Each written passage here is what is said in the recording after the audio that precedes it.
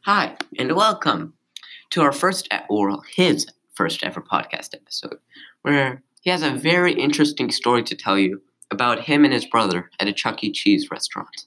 All right, so one day, me and my brothers went to Chuck E. Cheese, and the one and the only Chuck E. Cheese was there.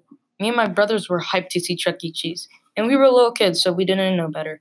And Chuck E. Cheese was there, so we went ahead and give the guy a hug for a picture.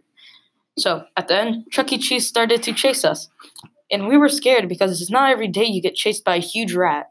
So we started running around, and around the Chuck E. Cheese place. Somehow, me and my brothers escaped and went up to the play area. And we were looking at Chuck E. Cheese to see if he was going into the play area. Instead, he was chasing other kids. I had a plan. Since he was chasing other kids, we can go into the employee area only. But first, we need to grab a key for the employee area.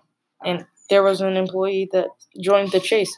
And we were going to sneak up on him and snatch the key. But it was around his neck, so that wouldn't work. So we had to tackle him from behind and undo the neck strap around the key. And we tackled him from the back, and we got the key and ran off into the employee area. And we weren't tall, so we had to climb on each other.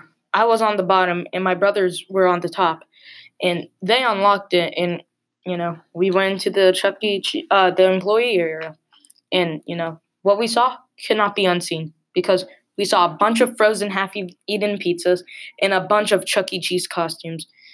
And that's when I knew Chuck E. Cheese is fake. Ladies and gentlemen, we got him.